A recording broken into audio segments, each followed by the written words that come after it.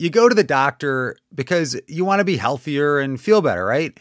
But for millions of people in this country, there's a really bad side effect. And we're not talking like the list of side effects you hear on those pharmaceutical commercials. May result in massive bleeding, blinding headaches, excessive dry mouth, night sweats, restless leg syndrome, warts.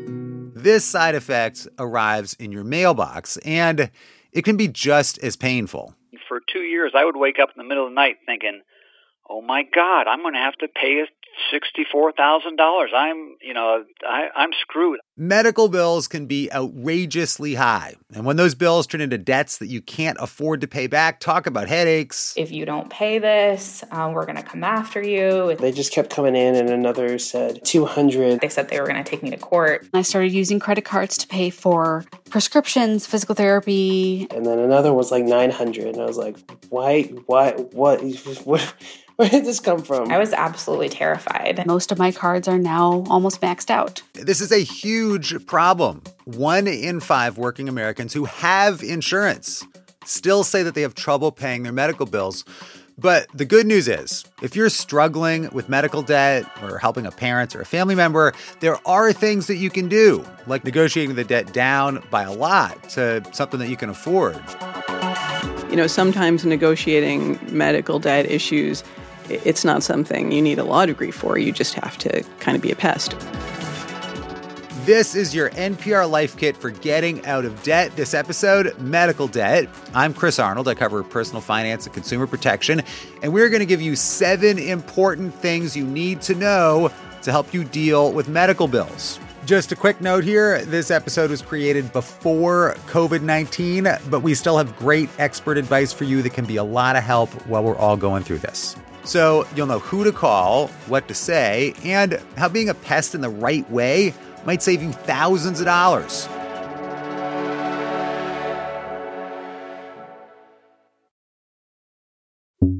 So my daughter's in high school, and she'll do this thing where she'll say, Dad, I'm going to fail physics. I totally don't understand this. And she gets like all A's and B's, and she's just totally not going to fail physics. But I say, look, why don't you just talk to the teacher and ask for help? And she's like, Dad, I don't want to talk to the teacher about it. And she gives this look like I'm just like completely crazy. But like, where does that leave her? She's kind of stuck. And in life, sometimes it is not our natural impulse to reach out and ask for help. But when it comes to medical debt and you owe thousands of dollars, you absolutely need to ask for help. And this is our first big takeaway here. Tip number 1, the most important thing that you can do is ask for help as soon as possible. A lot of people, naturally kind of react as if this is an individual problem, this is my problem. That's Jen Bosco. She's an attorney with the nonprofit National Consumer Law Center. She works on medical debt issues at the big national policy level, but she also worked as a one-on-one counselor, helping people like you and me who got stuck with big medical bills. This is just, unfortunately, something with the healthcare system that we have, a problem that a lot of people have to deal with. And because it's a big problem, that kind of helps you in a way because millions of Americans struggle with this. And this is a well-trodden road that you're walking down. And there are places to get help if you know where to look and how to ask. So let's say that you don't have insurance or you have really crappy insurance and you get hit with a big bill from a hospital. Jen says you want to call up and there are particular words, sort of like magic words that you want to say when you ask for help. In terms of magic words, certainly like financial assistance policy is the term. Charity care is also a term that might be used. Okay, so they're not like the most magical words, like sparkly unicorn. But Jen says these are phrases that you should remember when you call up your hospital. So you call up and you say, hey, I'm trying to find out about charity care or the financial assistance policy. I can't afford these bills. I need help. And nonprofit hospitals, by the way, are required by law to have these policies. And if your income qualifies you for this help, sometimes the hospital might cut your bill in half or even just forgive it completely. Forget it. Done. It's crazy that this can be such a huge relief for people, but often nobody will even mention it to you. You just have to know to ask for this help. Another option as well, if you're not eligible for charity care or financial assistance, maybe your income is a little bit too high. Often people can negotiate the bills down anyway on their own behalf. So if you are a person without insurance, you might be getting billed by a hospital at what's called their charge master rate, which is kind of the sticker price for care. The charge master rate, that's another one of these magic words, and another way to dramatically reduce your bill. So it's like when you buy a car, the sticker price, it's obviously a little higher than the price that you have to pay if you negotiate and haggle a little bit. But with medical bills, I mean, it's like a completely different thing. The sticker price, this charge master rate, it can be insanely, ridiculously higher. And so this is our next tip. Tip number 2, you never want to pay the sticker price when it comes to medical bills. They had billed me over $100,000 for this procedure. I don't have that kind of money. That's James Harrison, who has his own landscaping business in Florida. And since he's self-employed, James says he only has this pretty bare-bones health insurance plan. But then his doctor caught this serious heart problem that actually could have killed him. Literally the next day, he had to rush into the hospital and get heart surgery. I went in for an emergency catheterization, cardiac catheterization, where they put me in the hospital and installed stents. And James just assumed that his insurance would cover emergency heart surgery, but it didn't. What happened was, even though he spent the night in the hospital, the operation was considered an outpatient procedure. It got coded that way. And therefore, his insurance said, well, we don't cover that. And so James got hit with that $100,000 bill. Now, that's the charge master price, the sticker price. And Jen says the reason that the sticker price in healthcare is so super high is because hospitals use it to negotiate with insurance companies. And say, well, our charge master rate is $10,000 for an MRI, but they might work out something with the insurance company to just charge $5,000 for the MRI. So the insurance company will agree to pay $5,000 for it, but an uninsured person might be actually billed for the full charge master price. So that's actually like super interesting, right? Because what that is then is just sort of like, well, here's our opening sort of outrageous price in our negotiation with insurance companies. But the result of that is that, if you don't know how to advocate for yourself, you end up paying this sort of artificially huge price that no insurance company or Medicaid or that nobody's really paying except individuals who get stuck with it. Oh, absolutely. Medicaid reimbursement is way, way below the charge master rate. It is backwards that the people who can least afford to pay are the ones who tend to get the highest bills. But here's the thing. Often you don't have to pay that crazy high price if you know how to push back, even if it's for a smaller bill too, maybe a couple $1,000s that the hospital's hitting you with. So you can call up the hospital, the healthcare provider, and you say, hey, I can't afford the sticker price. What's the lower price? What do you bill insurance companies or Medicaid and Medicare? And find out that lower amount and ask for that. And actually, James, who had heart surgery, he figured this out. He went online, he read up on all this, and he found that the hospital only charges Medicare $28,000 for that same procedure. I mean, that's what Medicare pays. That's what the insurance company pays. How come James Harrison is the only person in the world that has to pay $100,000? Good question. Why does James have to pay 4 times more?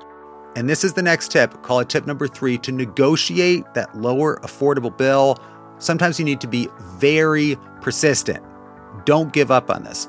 When James first called up the hospital, he did what Jen recommends. He asked for help, and it worked, sort of. I was talking to their financial assistance person, and at that point they said, okay, will you qualify for a 40% discount? So they said, therefore, we can change the amount to $64,000, and you can pay that within a year. Wait, so now we're supposed to pay $64,000 in 1 year. I mean, okay, I guess that's a discount, but James told us his entire annual income is not much more than that. That's ludicrous. Again, even $64,000, I don't have that in a 1 year anyway. In the end, the hospital sued James. He had to show up in court. He was pretty nervous, but he told the judge this thing about how he was getting stuck with this crazy high sticker price, but he'd found this much lower rate that Medicare or Medicaid pays. So my case came up, and I explained to the judge what was going on. I said, normally this hospital gets $28,000 from this procedure. They get that from Medicare. They get that from insurance companies. Why are they charging me over $100,000? This just doesn't seem fair to me. And the judge seemed persuaded and sent the case to mediation. The mediator said, look, Mr. Harrison wants to pay this. He's not trying to be a scofflaw. He says he has a bill to pay. He just wants to make sure he's getting the right bill here. Long story short, they said, okay, how about $25,000? And they agreed to a 4-year payment plan, which James is paying.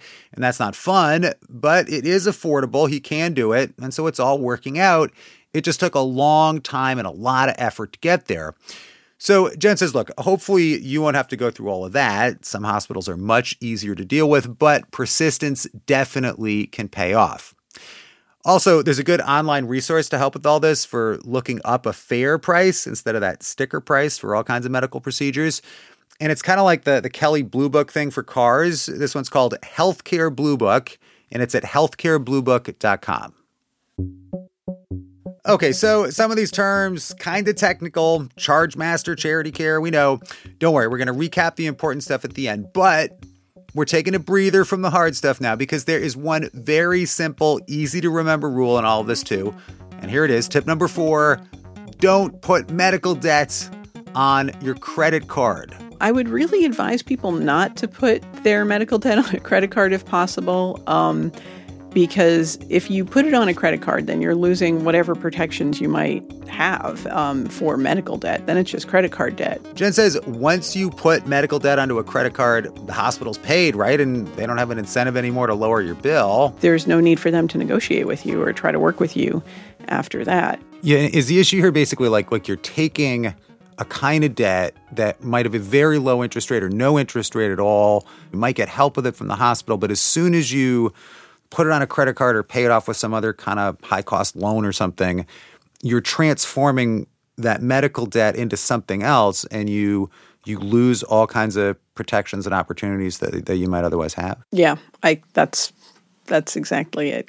And that gets us to our next big idea here. The thing about medical debt is you can get this huge bill for like $50,000 and get panicked and think, oh my, this is the biggest, the worst, important debt problem that I have. Holy crap. But the thing is, in a lot of ways, medical debt does not matter as much as other debt. And this is tip number 5. We're going to explain how this makes sense. Medical debt is less important for you to pay. The hospital or the collections company, they're probably not going to tell you that. But often, if you're struggling with medical bills, I mean, you've got a stack of other bills on the kitchen table too, and you're trying to figure out, well, all right, which ones of these should I really focus on paying? Medical debt, it's very stressful for people. So, I'm not minimizing how difficult that is, but it is a lower priority debt than some of those other things that you just can't go without in the short term. Like you have to pay your rent or you're not going to have a place to live. You don't want to have your car repossessed and have no way to get to work. And your credit cards, you're paying 20% interest, like that's going to get bigger and bigger and bigger and bigger. If you're trying to focus where you're going to put the money to pay down debt, it kind of makes more sense to focus on the credit cards than the medical debt. Yes, I would agree because it's true. The medical debt, there might not even be any interest attached to it. So for that reason, it makes more sense to push the medical debt to the back burner and pay your other higher interest rate debts first. Also, another little bonus here, medical debt is not as damaging to your credit report as, say, not paying your mortgage or your credit card. It's actually weighted differently. And on top of that, federal law blocks the credit bureaus from putting medical debt on your credit report until it's been past due for 6 months. So that gives you some breathing room and some time to try to negotiate with the hospital or insurance company and figure all this stuff out. And eventually, after 7 years, it won't appear on your credit report anymore. Now, we are not saying that you can just completely ignore all your medical bills and they'll just sort of magically vanish one day. That wouldn't be good advice. And look, when you owe money, bad things can happen. And in this case, hospitals can drag you into court. Debt collectors will likely start calling you. But when it comes to aggressive debt collectors, if it's getting unpleasant, this is tip number 6. You can get debt collectors to stop calling you. I got a buzzer on my apartment building on a Sunday afternoon, which is really rare. Normally, people just don't drop by. We heard from a listener, Ashley McLaren in Seattle. So I answered it, and it was a gentleman who said he had a package for me. And I went downstairs, and he basically said, "You're being served." And I was completely floored. I'm in my early 30s. I'd never been served before, and automatically really freaking out. the old, I've got a package for you if you just open the door. And then, when she opens the door, it's a guy who's paid to hand her this envelope, and it's a notice, and it says, hey, you've got this medical bill, and it's overdue, and you owe $700. And Ashley thought that her insurance had already covered this bill, but before she could figure out whether she was even really supposed to owe the money or pay it, the debt collector started calling. They were very hostile with me. If you don't pay this, we're going to come after you. They said they were going to take me to court. And I was absolutely terrified. And they were constantly calling me after they served me. In an instance like that, you could send a verification letter asking for verification of the debt. So asking for, a detailed accounting of where this debt came from, why you owe it. Was it billed at that sticker price, chargemaster price? And Jen says you can also send a letter to a debt collection firm saying basically, stop calling my cell phone. You're reaching me during work hours. This is not okay. And legally, a debt collection agency has to back off. They can still contact you for certain things, like saying, we are notifying you that we are suing you now. But they have to stop calling you all the time just to say, like, hey, you got to pay your bill. You got to pay your bill. Actually, Jen's organization has a book that's a great resource for all this. It's called Surviving Debt. The Surviving Debt book that National Consumer Law Center puts out has instructions and templates for the different kinds of letters that people can use to protect themselves. Jen says another important thing to know is that after a time, many hospitals will write off the debt and consider it uncollectible. And other companies can buy that bad debt from the hospital for a very cheap price, and they might still try to collect it from you, but that can only go on for so long. States each have a statute of limitations for how long you can be sued by a debt collector for debt. So after a period of time, it could be 7 years. It could actually be shorter in some states. But you as the consumer, you have a defense if they try to sue you for that debt. You would show up in court and say, it's past the statute of limitations, Your Honor. They can't sue me for this debt anymore. In Ashley's case, she says she just kind of panicked and borrowed the money from a family member and paid the $700, even though that was a lot of money to her, and she didn't see how she should actually owe the money. So when it comes to debt collectors in situations like Ashley's, there's a little saying, and it goes, don't pay them, but don't ignore them. You can send the letters to get them off your back and give you some breathing room, but if they're hauling you into court, you should show up and defend yourself. Jen says, debt collectors aside, though, if you think you might not actually owe the money and that insurance made a mistake, one thing you can do is request what's called an internal review from an insurance company. Where the insurance company will send the dispute to their appeals department, and we'll take a look at it, and we'll decide, oh, yeah, there was a mistake here. And we should say, too, you can and you should fight really hard to advocate for yourself. I mean, look at James Harrison. He saved himself like $75,000 all by himself by going on the internet and researching this stuff and standing up in court. But there might also be times when it's just too hard or it seems like too much, and getting some outside help is a good idea. James said the day that he was in court, actually, he saw people getting sued by the hospital who absolutely really could have used some help. The day I was in court, there was two other people there that they didn't have a lawyer. They came in dressed in blue jeans and a T-shirt and sat there, and the judge said, do you have anything to say for yourself? And the only thing they could say was, I don't really have the money for that. And the judge said, okay, I'm sorry, but you do owe the money, done. So I really felt bad because I'd done all this research over the past year, read up on the ACA and read the hospital procedures and really informed myself. And these people really had no idea, and the hospital just stuck it to them, basically. I mean, the average person is just really not up to the task of dealing with this, and, I don't know how people do it. So if you're just drowning in a sea of medical bills and it just seems completely overwhelming, and this is our final tip, tip number 7, finding a good nonprofit advocate or counselor can be a really big help. Jen says you got to be careful, though. There are a lot of scam outfits out there, like anything having to do with money, and they'll just take more of your money and not do much to help. So making sure that you're working with a nonprofit organization is a smart approach. As long as people are wary and do their research before they start working with a credit counselor. And I think one thing to look for that could be problematic is if they're pushing loan products on you and they offer loans, that's probably not a a place that's advocating for your best interest, you might want to try something else. One good resource that's out there for people is the National Foundation for Credit Counseling. And what they do is they screen groups to make sure that they're above board nonprofits. It's the National Foundation for Credit Counseling, nfcc.org.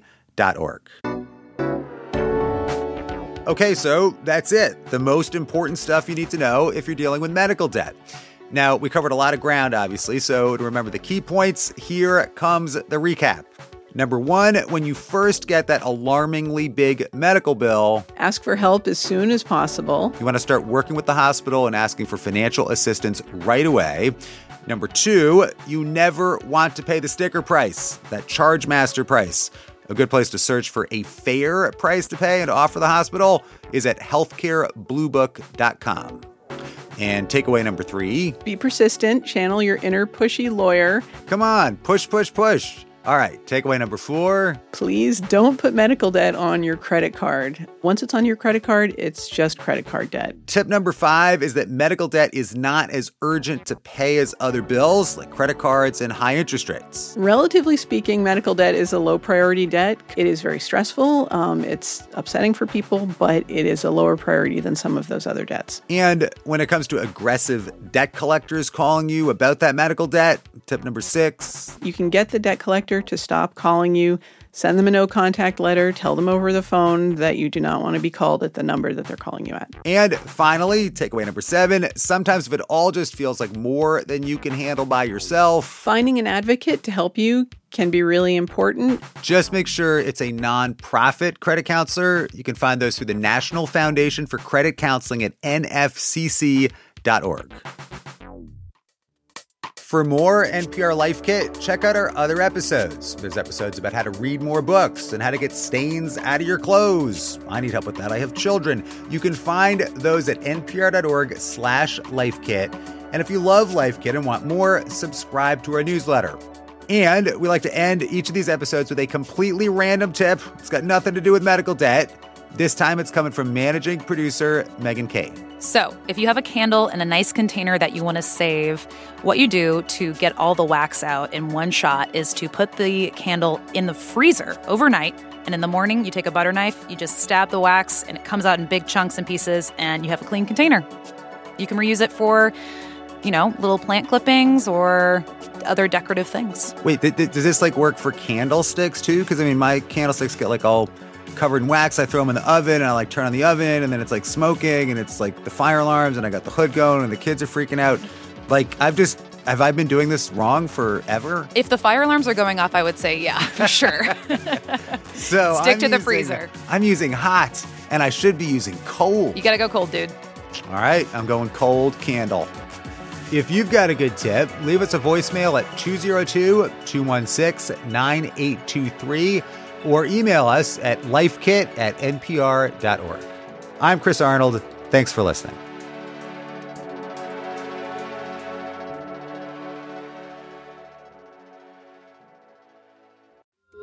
Whether you're looking to discover a new series to binge, find your next great read, or check out that movie everyone's talking about, NPR's Pop Culture Happy Hour podcast is your guide to all things entertainment. Every weekday, we keep pop culture in high spirits.